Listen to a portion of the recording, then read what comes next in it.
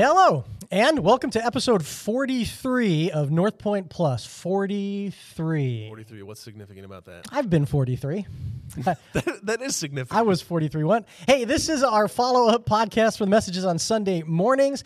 Podcast gives us opportunity to answer some questions. We believe strong. We love Sunday mornings. We love the preaching task and concept. We think it's a good thing. But one challenge of it is that it is a monologue. We don't dig that a ton, so we find that this can be a helpful component of having some dialogue. We think it was designed to have dialogue, so this is a way to do that. And so this is that opportunity when we preach on Sunday mornings. Opportunity to text in some questions, and we tackle every question that you ask, whether we want to or not. No, I'm just kidding. We want to. We actually, these are great questions today, so we're excited about it. If you're watching this, we would appreciate it if you'd like it, leave a comment, share it, do all those fun things on social media that you do that helps us spread that. We think there's value in this, and so you're our greatest help in getting that out into the hands of other people. I've been upgraded to one of your hosts, which I find amazing. I'm looking at a sheet here. I'm just Chris, but I'm now one of the hosts, which is cool.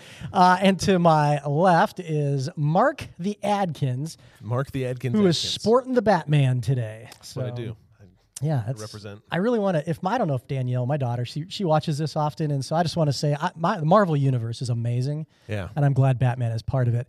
And I say that because that will drive her nuts. I've said that now; she will lose her mind at that. The immortal words of Batman: "Live long and prosper." so anyway, okay, we're done. We're done nerding out. All right, hey, jumping back into Colossians. You're preaching. We're still in chapter 1. We moved a little bit into 2. We made it through the end. Yeah, that was cool. I think we just hit the. Anyways, that's good stuff. So. Maybe, I don't know, 30 seconds to a minute recap kind of what you talked about yesterday? Yeah. We wrapped up chapter 1, moved into the beginning of chapter 2, and Paul kind of walks through. He continues to just kind of leave these hints of this false teaching without actually saying this is what the false teaching is, which is fun. It's fun for us to speculate and guess. That's that's always fun. But yeah, kind of walks through the end of Colossians 1, wrapping up the section on the supremacy of Jesus and what that means for us, and then ultimately leading into especially in chapter 2, we get more into the dangers of the false teaching. And so Paul is kind of building up this defense of, okay, as the church in Colossae, and then for us as the church, how do you avoid this false teaching? Do you make it your one focus to just bash false teaching, or do you more focus on unity in the church? And in this section, Paul says it's really the unity of the church that is what keeps you safe from false teaching. So that's the main takeaway is you don't follow Jesus on your own. You have to do it in the church. Yeah, I like that. As one of the things you said, I appreciated somewhere through the talk, just that idea of it. I mean, it is the church. It's the community. It's not an option. This is what we got. Yep. And God can minister to you and speak to you in many different ways, and we're very thankful that He does that. Yep. And at the same time, He says, I want you to be in the church. Yep. This is my primary focus for you as a follower of Jesus is do this together. Yeah. It's of all the things that Jesus left us, of all the things, the few things Jesus left us, the church is a primary thing. Yes. So I appreciated that. Yep. Well, we got 4.5 questions. Half question is because I'm going to add a question on here. So, but we'll jump in depending on time. Yeah, there's 4, and then there's like the submitted question above. That's where Chris just does what he wants to do because someone let him in this chair, and we got a thing. Exactly. All right, here's the first question, and I don't have names on these, so I'm assuming they're all anonymous. Or I'm just going to assign a name. Yeah, you can we'll see what happens. Pick whatever you want. Here's the question: how do we keep from unintentionally distancing ourselves from Jesus? And they said it's from 2 weeks ago. Doug's message about assuming on God's presence in your life. And I love the fact that you got to speak for Doug. So whatever you say becomes Doug's answer. Yes, Doug Rutledge, definitive. If you're watching this, sorry. Good luck to you, brother. Yeah, so this question came in, and to recap Doug's message, so Doug talked about this concept of how we just make assumptions on things, and we just assume that whatever we do, God's with us 100%. And that's true, and there's scriptural validity to God not putting His blessing on everything that you do. And so that's part of what Doug was talking about is, hey, there's times where you step out of and you move away from God's presence, even though He's with you, He's not abandoning you. That doesn't mean that God is just going to be 100% on board with everything that you're doing. So this question comes from, okay, how do you keep from unintentionally distancing yourself from Jesus? I think the key word in that question is unintentional, which if we're thinking of our walk with Jesus as a relationship, that necessitates intentionality. And so there's like, how do we unintentionally distance ourselves from Jesus? It's losing intentionality. It's, I'm not spending time with Jesus. I'm losing my time with him in his word, in prayer, in time dedicated with the church. Like we were just talking about the importance of the church. And so that for me is the key word is, it's the same that I evaluate my relationship with my wife. Am I intentional with my wife every day? It's very easy to go through the motions of the same routine, wake up every day, good morning, how did you sleep, blah, blah, blah, blah. And I certainly fall into that. So I'm not trying to guilt people and be like, I fall into that trap all the time of losing intentionality. But that's on me. That's not on my relationship with my wife or my relationship with Jesus ultimately, because obviously he's intentional. So what does it look like to be intentional with Jesus?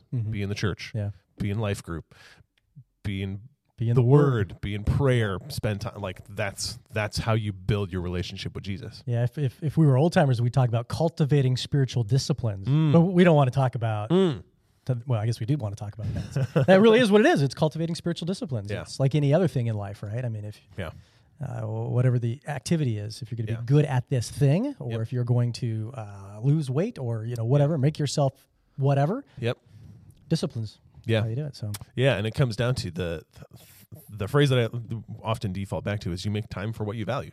So it's everyone's got 24 hours in a day, and everyone will always say, I'm too busy to do this. I'm too busy to do this. And the reality is we're too busy to do many things because we intentionally make ourselves busy with the things that we value, with the things that we enjoy. And so, I don't have time to read God's word because Stranger Things season 4 part 2 just came out. Season 17 is on. I have to finish that. And you're putting a value onto that. Sure.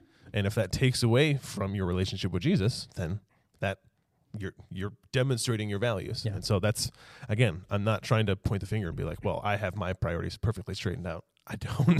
Yeah. But it's worth the honest conversation of, okay, can I look at my life and honestly say, okay, this is a thing that I need to put less value toward because of my relationship with Jesus, my wife, my daughter, my church, and all of that. What's important to you? That's what you put energy and time for. Isn't there a Bible verse about that? Like where your treasure is, I don't know. There your heart will be also. Matthew, I think Jesus said it in Matthew. Sounds like a mistranslation. It could be. It's Matthew. I think it's 6, but whatever. So, all right, good stuff. Hey, here's the second question. Please drill down on the acceptance. I like that phrase, drill down, by the way. I just want to pause there for a second. I got so many thoughts in my head on that phrase of drill down. Please drill down on the acceptance of a woman preacher from the 1800s and the rejection of a woman preacher or elder in the church today. So obviously they're referencing the gal that you spoke Mary about. Slessor. Yep. Yeah, so we talked about, at the beginning of the message, Mary Slessor talking about her life as a missionary. So she was back in the late 1800s, early 1900s. She was a missionary in Nigeria. And so talking about the acceptance of a woman preacher from the 1800s and the rejection of the woman preacher in the church today, some of it is worth clarifying the history, and some of it is worth talking about what's in this question. So let's talk about Mary first, because that's what we were talking about. So Mary Slessor was a missionary, and it's worth defining terms because we like to... Words are important. Make sure... A lot of times we think that words are interchangeable when they're not. Right. And so missionary can mean many different things. And so I looked this back up because I wanted to make sure what I'm saying is accurate to the history. And from the best I can tell from what Wikipedia told me and the other sources, this is accurate. So Mary Slessor worked through the United Presbyterian Church. They commissioned her to go to Nigeria as a teacher. So she educated in the area, and she was a missionary to share the gospel, which back then and today, I think the church would largely say, yes. It's a role for everyone. Yes. Yeah. Absolutely, you should do that. Yeah. Man, woman, child, whatever. Yes. So it's also worth recognizing that the Presbyterian Church did not ordain women until the mid-1900s. So she was not in an official ordained position within the church as elder, pastor, whatever that role was. But as missionary. But as a missionary, officially commissioned through the church, absolutely do that. And she obviously, there's many fruits that came from that labor. The Lord bless that. Yeah, which is great. Yeah. So we would say, I think the question talks about in the church today, so I'm taking that as the capital C church, but I think it's also applicable in our church because we're part of the capital C church. Yeah. So would we affirm Mary Slessor to go be a missionary Absolutely. in Nigeria? 100%. Yeah, our language would probably be commission. That's kind of the word we've chosen to use Right. here. We commission men, women all the time. Right. Teens. Yep, for this function of Gospel preaching ministry. the gospel. Yeah. Yeah, absolutely. So I don't think the capital C Church or Northpointe Church would put a distinction on it and say, "Hey, you can share the gospel, you can't preach the gospel." Like, what's the difference? Again, we're debating over words. Right. You're sharing who Jesus is, what he's doing in your life, what he can do for others. Yes, go do that. Do that in Nigeria, do that in Lansing, do it in DeWitt, do it in Grand Rapids, do it wherever. That's great. And then is it also worth the discussion of, is there a distinction? Because we talked about this in our series. Gosh, what was that series? God's Design, I think, was in November of last year. We talked about maleness and femaleness and how God, in his design for things, seems to have a design for maleness and femaleness. And there was one message within that where we talked about, okay, in the church, it seems like there's something that God sets aside, not for all men, but for men who are called and qualified into that specific position. And we would stand by that. If God says that, we want to affirm that. Yeah. And we would call that elder. Right. Or sometimes in our language, pastor. But yeah, sometimes in the church Gets it a gets little muddy in there, interchangeable. but But yes, for us, that's what the elder role is. And so, yeah, I think that's the biggest thing is clarifying the language that's used here.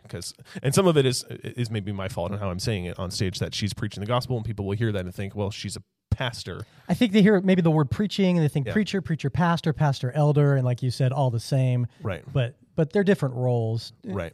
To some respect. And we nowhere in Scripture that I'm aware of does it say missionaries have to be only men, only women, only adults, only children. Right. Whereas an elder, Right. it seems fairly clear, and we can dialogue over this, but it seems fairly clear in Scripture in multiple places, Right. that it's like you said, a role reserved for Yep. adult men, Right. like you said, called and Right. qualified. Yep. Anyways, good. Yeah. So there's probably more discussion that can happen there. That's probably another podcast. Oh, that's Happy to dive Northpointe into that. plus question mark. That's a new. Yeah, it is a good question because it's Yeah. worth clarifying. I can understand going down that avenue. Yeah. So it's worth clarifying. I guess I'm thinking throwing in. I'm sure that there's some. I don't know how to say this the right way. Bizarre church somewhere Sure. that probably says only men can do anything. Only men can open doors. I grew up in that. I grew up in that church. So I want to say we would. I don't know how to. The Orthodox church, the church that is a normal and driving the right direction, a biblically based church, not a pastor driven or a cultic church or some other kind of thing. So I would agree with you wholeheartly with some kind of caveat on if whoever asked this question has an experience or is coming from, it would be probably worth unpacking. Yeah. Well, what place told you that or says that or whatever. Right. Yeah. And I think, it's, so I grew up in that type of church where, so for example, we would have prayer meetings every Wednesday, gather together at the church as a family. And if the wife had a prayer request, the wife would lean over to her husband, whisper it, and then the husband would vocalize and verbalize that prayer request because we have scriptural understanding that says women must be silent in church. And that's how we apply that. Bad textual. Yes, bad way to exegete the text, understand the context, understand what's going on. I said that so flippantly, by the way, but there's really intelligent people that do believe differently on that and have. Right. So, yes. There's spirited debate on that still. Yeah. So understanding that that's the context I'm come from. That's why I'm drawn to stories like Mary Slessor, where it's like, gosh, there are these amazing women of God who, especially at the time in the 1850s, Mary Slessor was like, nah, I'm going to go off single woman by myself to Nigeria. Very, very counterculture. Very different. And again, in researching for this question, the area that she was in Calabar, was known as the white man's graveyard. Like that's where missionaries went to die because they didn't respect life. Again, they would kill twins because they thought it was a bad omen. So imagine being a white man that comes into that area and they're like, you're different. We're going to kill you. Now imagine being a white woman. You're really different. You're very different. Yeah. So to have the boldness to go into that area, I think is great. It's really cool. So yes, at Northpointe, you can verbalize your own prayer request. we will allow it. And if you have a passion to preach the word in Nigeria. Yeah. Share the gospel. Share what think Jesus God's is calling doing. you to that? We want to commission you to that. Yeah, love that. Not that you don't even need us to, but we would love to. Right. Yeah, we'd love to support that. Yeah, that good stuff. Well, maybe this is a segue. And we'll just pretend it's a good segue because it talks about suffering, and I think of missionaries in places like Africa that probably do suffer much more than we do. Myself and DeWitt. Yes.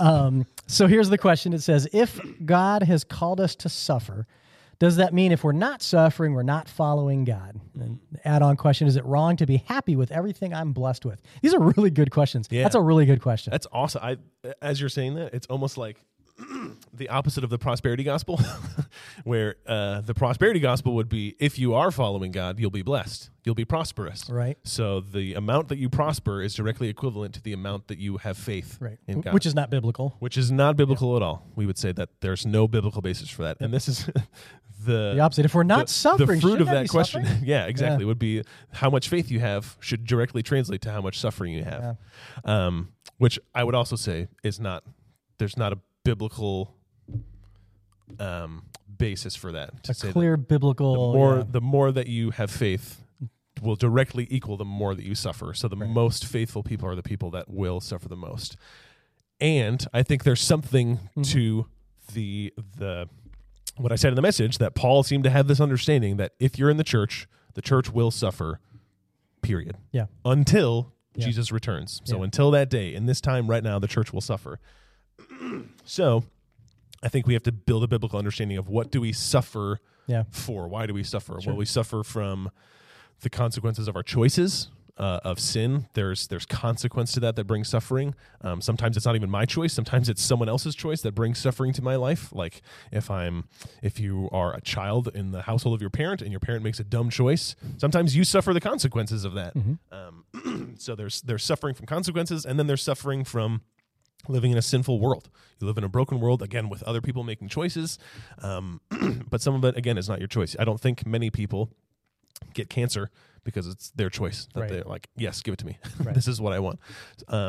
Sometimes that's a consequence, like skin cancer and all that random stuff. But generally, there is this aspect of suffering that just comes because we live in a world that's fallen and broken. And so I think we have to have the understanding of suffering will come. So if you are in a point in your life where there's not a lot of suffering, yes, enjoy that. Enjoy the season. Enjoy that blessing because you will suffer eventually. Yeah. There will be seasons of life where God takes us out of that and chooses to bless, and that's great. And I think I want to be careful in the verbiage of using bless, because I think God also blesses through suffering as well. Sure. I think there's amazing blessing that comes through suffering. There's amazing perspective that comes through that. There's amazing opportunity, growth, gospel, development, growth that all comes through suffering. So blessing doesn't always necessarily mean I'm not suffering. Blessing just means God's favor on your life. And so that can come in suffering or in the absence of suffering. And I always think about Job's response to suffering. If you read Job chapter 1, all this horrible stuff happens to Job. If you don't know the story of Job, his life gets ruined.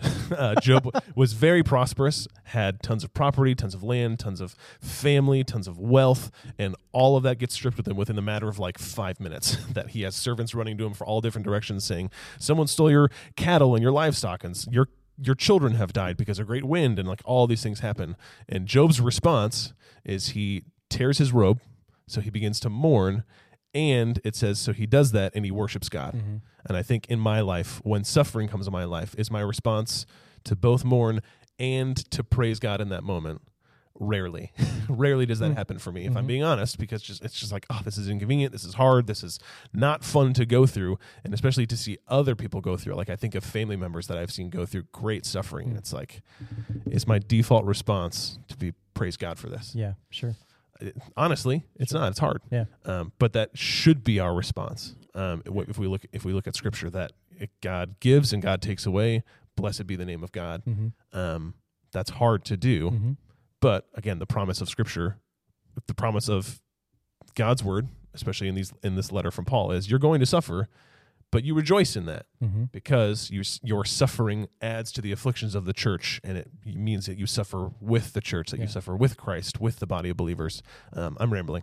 Does that make sense in terms of it a does. perspective on suffering? It does, and I want to throw kind of a nuance onto that, onto this, because I I'm assuming the heart behind the question. I only see the words on the page, but Yeah. I appreciate the heart behind the question, because I do think, especially in American Christianity in the 21st century, we are comfortable. Very. And as Americans in particular, and especially our crew, our group, our community, our audience, pretty well off, at least compared to the world. Right. We're very comfortable. And so the American goal is to be comfortable. And so we work really hard to be comfortable. We air condition our homes, all the things that we do to be comfortable. And I think comfort should be a 4-letter word in the Christian community. When we find ourselves comfortable, we should ask the question, okay, what am I missing anything? And I think God gives us seasons of rest and peace, and to use their word, blessing. And man, enjoy that. I'm with you 100% on that. Yep. But whoever's asking this question, maybe a good exercise, and if you're listening, as you're driving the car and this is resonating with you, maybe just ask the Lord that question. Yeah. Like, hey, Jesus, I feel really comfortable right now. Am I good? Am I missing anything? Is there something I should be doing? Should I be stretching out? Should I be, because, again, most of the suffering that we're going to experience is not on the spectrum of suffering. Right. If we go talk to our neighbor to try to love into them a little bit, we're going to be inconvenienced. It's going to take our time. Maybe they're going to be mean to us and say a mean thing like, get out of my face. Right. And that sucks. Right. But I'm going to get through that pretty okay. Right. So yeah, I think there's some question. And I've asked this question. We've had seasons of just comfort and peace. Yeah. And so I've had that conversation with the Lord. Like, am I missing something, Jesus? I don't want to be. I'm not looking for more stuff. I'm good right now. Right. But yes, and I think that's the perspective that we should have, is not to seek out suffering because we think that makes us holier, and that makes me think of Martin Luther. So if you know Martin Luther, he's the great Reformation preacher, and he wrestled with this concept of suffering so much so that he would intentionally cause himself suffering because he felt he had to be punished for the consequences of his sin. So he would intentionally sleep on uncomfortable surfaces. He didn't like having a bed. He liked sleeping on stone because it was uncomfortable. Right. He would intentionally sleep in cold places. He would just go through his life to try to think, how can I make myself more uncomfortable? Yeah. And that there's some good takeaway from that, to learn to appreciate the suffering that Jesus experienced. For him to do that. Yeah. But I think there's certainly something that's unhealthy in that spiritually, Yeah. to feel that, okay, I need to suffer Right. in order to pay for sin. Because we look at, Jesus suffered that completely. When Jesus, that's what we talked about this past Sunday. When Jesus said it's finished, it really is finished. Yeah. You don't need to suffer God's wrath or anything like that for your sin, because that part is finished. Right. So I don't want to steer us into the Martin Luther application of it to think that, okay, maybe we need to get rid of our mattresses because we're too comfortable. Maybe we need to get rid of our furniture and only eat brown rice and available foods in the area. But maybe we need to live on less income so we can give more away. Right. Or maybe we do need to shift jobs or work. Maybe. Right. So there is something in there that's worth, again, it's asking the question of, hey, God, what do you want me to do? Yeah. Because God can look at Chris's life and say, hey, Chris, I think this is an area where you need to be stripped of something because you've made this an idol. Yeah. But it's not in my life. Right. Because he's going to look at somewhere else in my life and go, Mark, there's a clear idol here that needs to be stripped away so that you can come closer to me. So I love the tension. I love the tension of this, that it really, again, it's back to driving towards the first question, not distancing ourselves from Jesus. Constantly driving into that relationship to say, what is it you want from me? What do you want me to be doing today? What are you planning for me? Yep. What good works have you set up that I just get to be part of? So, Yeah, good. I love that. Cool. That's good. All right. Fourth question. Here's the question. Yeah, here's the question. What's the best way to handle differences and disagreements in the church but still be united? And I want to suggest just leaving whenever possible. No, I'm being a smart aleck. That's dangerous. If you have the answer, you can write a book about it. That's hard. I mean, what's the best way? What's the best way in 10 words or less? Just kidding. I'll do it in one word. Oh, transparency. Oh, I think is huge. Okay. I think, again, if I'm sharing my background of the church I grew up in, disagreement was not welcome. Because to disagree is to show disunity. Oh, that's how it was. Felt those were the same. It was viewed. Yeah. So we have our church constitution that we live by, and if there is disagreement within that, then you're showing that you're not unified with the church. But really, it's just you're not unified with this church, and that's I think worth clarifying. And I think there's so much health that the church misses out on by just verbalizing disagreements and talking about things and being able to distinguish between what things, I don't want to use the word, what things are okay to disagree on. Yeah. Because really, like, if someone disagrees on something, we're not going to be like, you idiot. Well, we might. You idiot. We don't know what the thing is yet. Maybe if you're advocating for, like, the new Star Wars movies are great. We're like, I separated a whole segment of listeners with the whole Marvel universe. You just separated a whole I'm okay with shots being fired. Okay, hey, man. We can disagree on this. And it's okay. Right.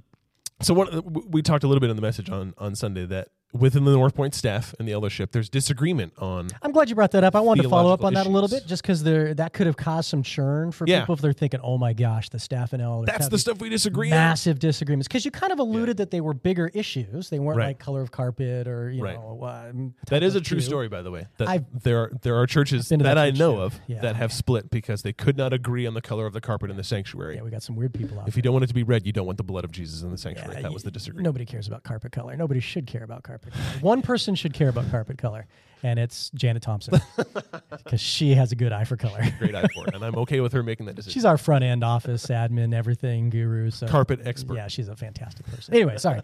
So talk about that a little bit, because you said staff elders here at Northpointe. There are some areas we disagree, and they aren't super unimportant areas like color of carpet. They're more important than that. Right.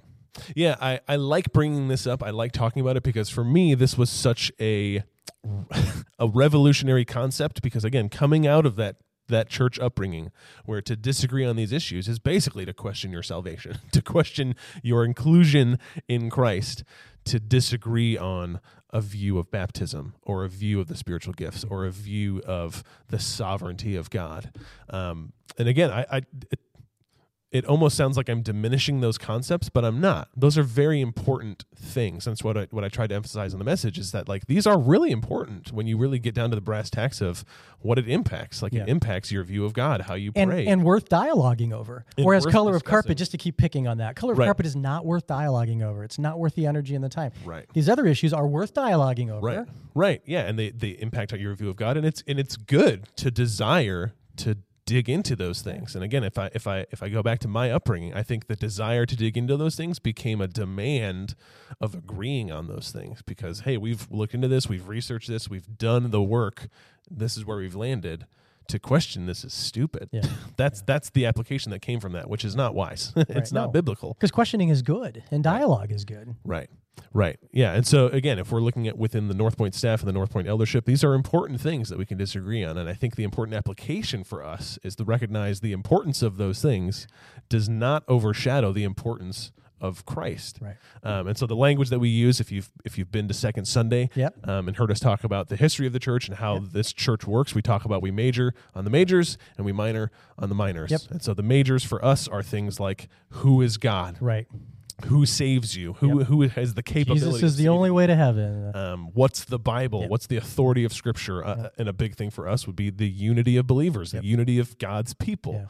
And so everything outside, and some of this stuff is listed on the website. So all six of them. We have 6 majors. That's it. We put those on the website. Those are the kind of big rock non-negotiables. Yep. We tell people in Second Sunday, if you come to Northpointe and you disagree on those, you're probably going to be uncomfortable here. We love you here. Yep. But you're going to be uncomfortable because those are important to us. Right. Yeah, and then by those things being the 6 keystones or the 6 majors, we would then logically assume everything outside of that is a minor. And we say that. Everything else is a minor. And there can be tiers of minor levels. There's going to be things like that are very minor, like the color of carpet. Would not even make it on the list. Who cares? Yeah. Doesn't matter. Yep. And there's going to be things that kind of work their way up in importance, like does our view of baptism, is that important? Absolutely. And when you say view of baptism, we're talking about like what?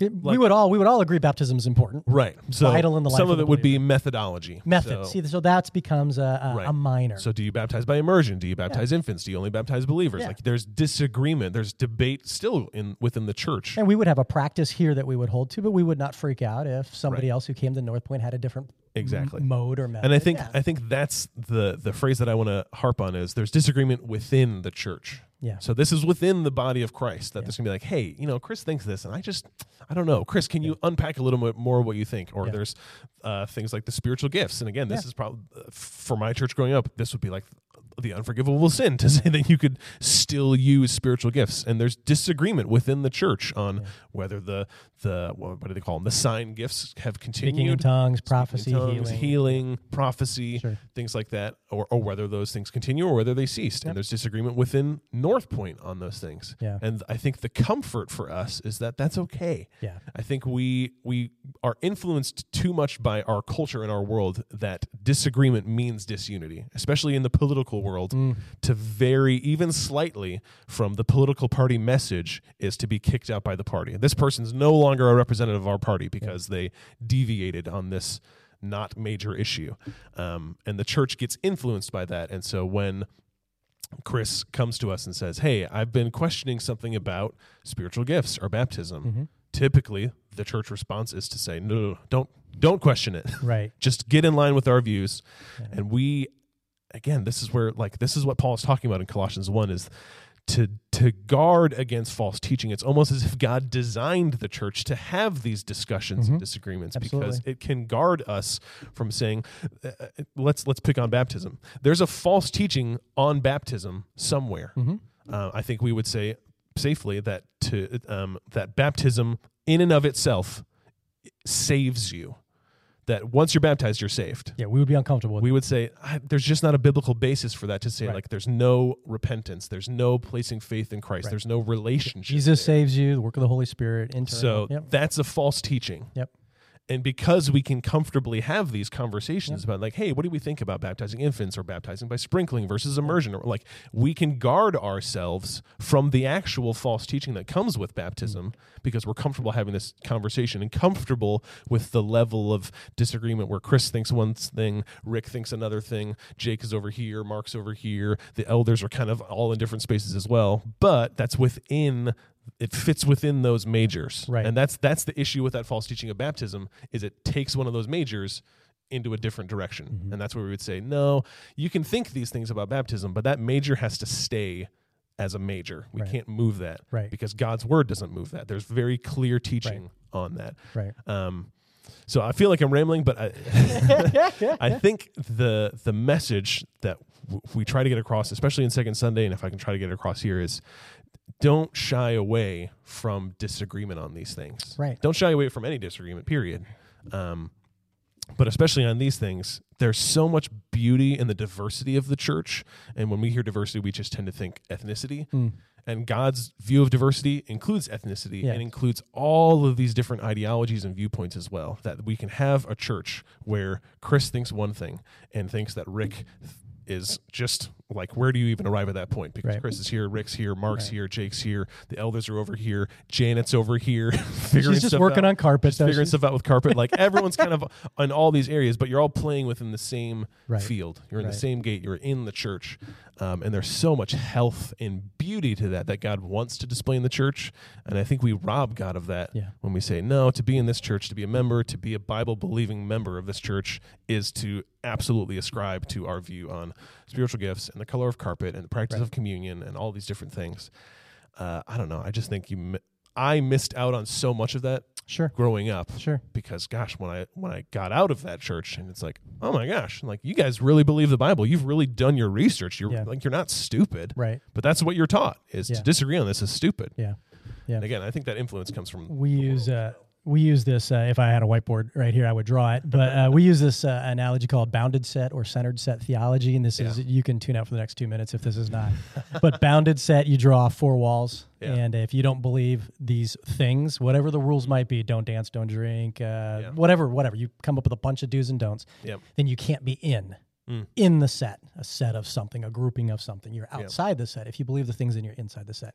And we don't really ascribe to that. We ascribe to what we call centered set theology. If I had a whiteboard on the board, I draw a cross in the middle, and you're either moving towards Jesus or you're moving away from Jesus. And so if you're in the group, if you're in the set, if you're included in that, if you are in Christ, you're moving in Christ, and this is where we start to dial. I would draw squiggly lines all over the place because sometimes it may not feel like we're moving towards Christ, and sometimes there's seasons where we're kind of moving away from, and it's all messy and stuff because welcome to life. But at the end of the day, it's not a bounded set. It's not these 200 principles that if you don't agree to, you're not part of it. Yeah.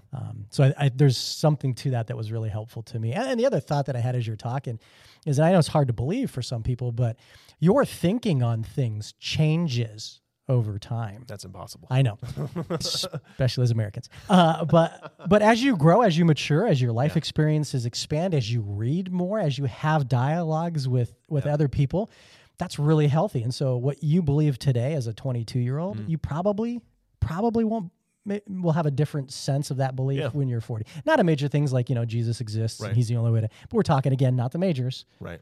But on the minors, your views of some of these things will change. And this is a great time to plug life groups. And this is part of the reason we have life groups at Northpointe is because, again, you hear a sermon on Sunday morning, and you can either tune out because you're frustrated, or you can be like, yeah, I agree with him. Let's storm the barns or whatever. But where do you process that? And so that's a great place for life groups, because going home and having the conversation with your family is a cool thing. But odds are your family probably has similar enough beliefs. But in a life group full of 10 people who have different varied life experiences, ages, understandings of scripture, church background, well, that's where these things come to life. And you're like, well, but I like that person, and they're wrong. This is cool. Right. So that becomes, I think, a really healthy spiritual thing. Yeah, I think there's a definite growth and maturity, and this comes from experiencing it. Yeah. There's a growth that happens in your maturity, both as a person and in your walk with Christ, to be able to sit across from someone who you look at and you think, gosh, like this could be my best friend. Yeah. Someone I love deeply. And they're dead wrong on this issue. But it's not a big enough issue for us to separate our relationship. But it's not going to be something I'm going to let divide, because I love this person. And I'm not going to love them to the point of trying to change their mind, even though I think they're wrong about something. And I think there's something so healthy about saying, gosh, I think you're wrong. And I think there's maturity comes then in 5 years when you realize you were wrong. Right. And you're like, oh, yeah, I totally missed I blew that one. Oh, well. I think that's just really great. Yeah, I think it's a humbling experience that I've had, because I've had friends that disagree with me. And I think I've said it on this podcast before that typically the best friends I have are the people that are able to come to me like, Mark, you're just missing something. You're wrong on this. Help me understand how you got to. You can work through that. And it's a very humbling thing to go back to that person and be like, I was wrong. Yeah. Well, that's what I missed it. With all the information and knowledge and study and experience I had at that point, that's what I thought. Right. Yeah. Now I think to have a close enough friend, a loving enough friend, and this is what the church is designed to be, is this close brother and sister like relationship, to have a close enough relationship in that community where someone can come to you and say, I think you're missing something. Yeah. And that doesn't end the relationship. No. That strengthens the relationship. That's what God designed it to do. That's a good thing. Interesting, because the question is, how's the best way to handle differences and disagreements? And all we did for the last few minutes is talk about talking. No, that's good. I think that's a really, that's the core of it. You said authenticity. Yeah. Or transparency. Transparency, yeah. And I think that is the heart of dialogue. Like we have conversations about it. Don't shut off. Don't turn off. Don't. And again, this is one of those things where when we're learning from our culture, we hear the terminology of safe space, and we roll our eyes because we're like, oh, like the world's not a safe space. Yeah. But is there something about having a safe space in your life group where you say, like, hey, you are welcome to say whatever. Yeah, I don't agree with that. Disagree, do whatever. Like, go through that. Have that safe space, because that's what family is supposed to be, where I can say something to my brother or sister, and they'll be like, oh, that's weird. Yeah. But I still love you. We're still going to go hang out. We're still going to do dinner together. We're still going to do life together. Like, that's what the church is designed to be. Yeah. And not having that avoids us falling into the trap of unity means uniformity, which we always talk about. It doesn't. Unity doesn't mean that we all think the same, we look the same, we talk the same, we act the same. That's not what it means. Right. And that's why we try to emphasize unity is found in Christ, not in your view of baptism or politics or carpet color or Star Wars movies. Like, that's not where unity lies, even though the world tries to make us unify by these various characteristics. Amen and amen. Let's pray and go.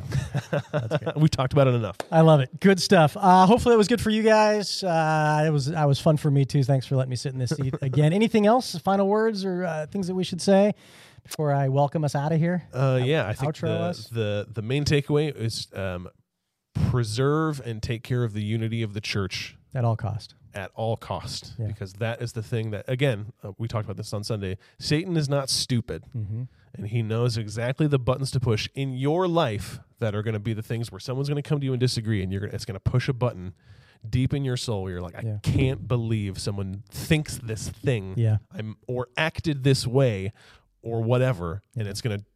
Satan's desire is to pull you away from the church, because that's where disunity starts, and that we can't afford to let that happen. Can't let it happen. The verse that's been rolling through my head all morning today, because some things that are working in my life is, and I think it's Paul, but I'll look it up and confirm this. But he says, "As much as is possible with you, live in peace with all men." Yeah.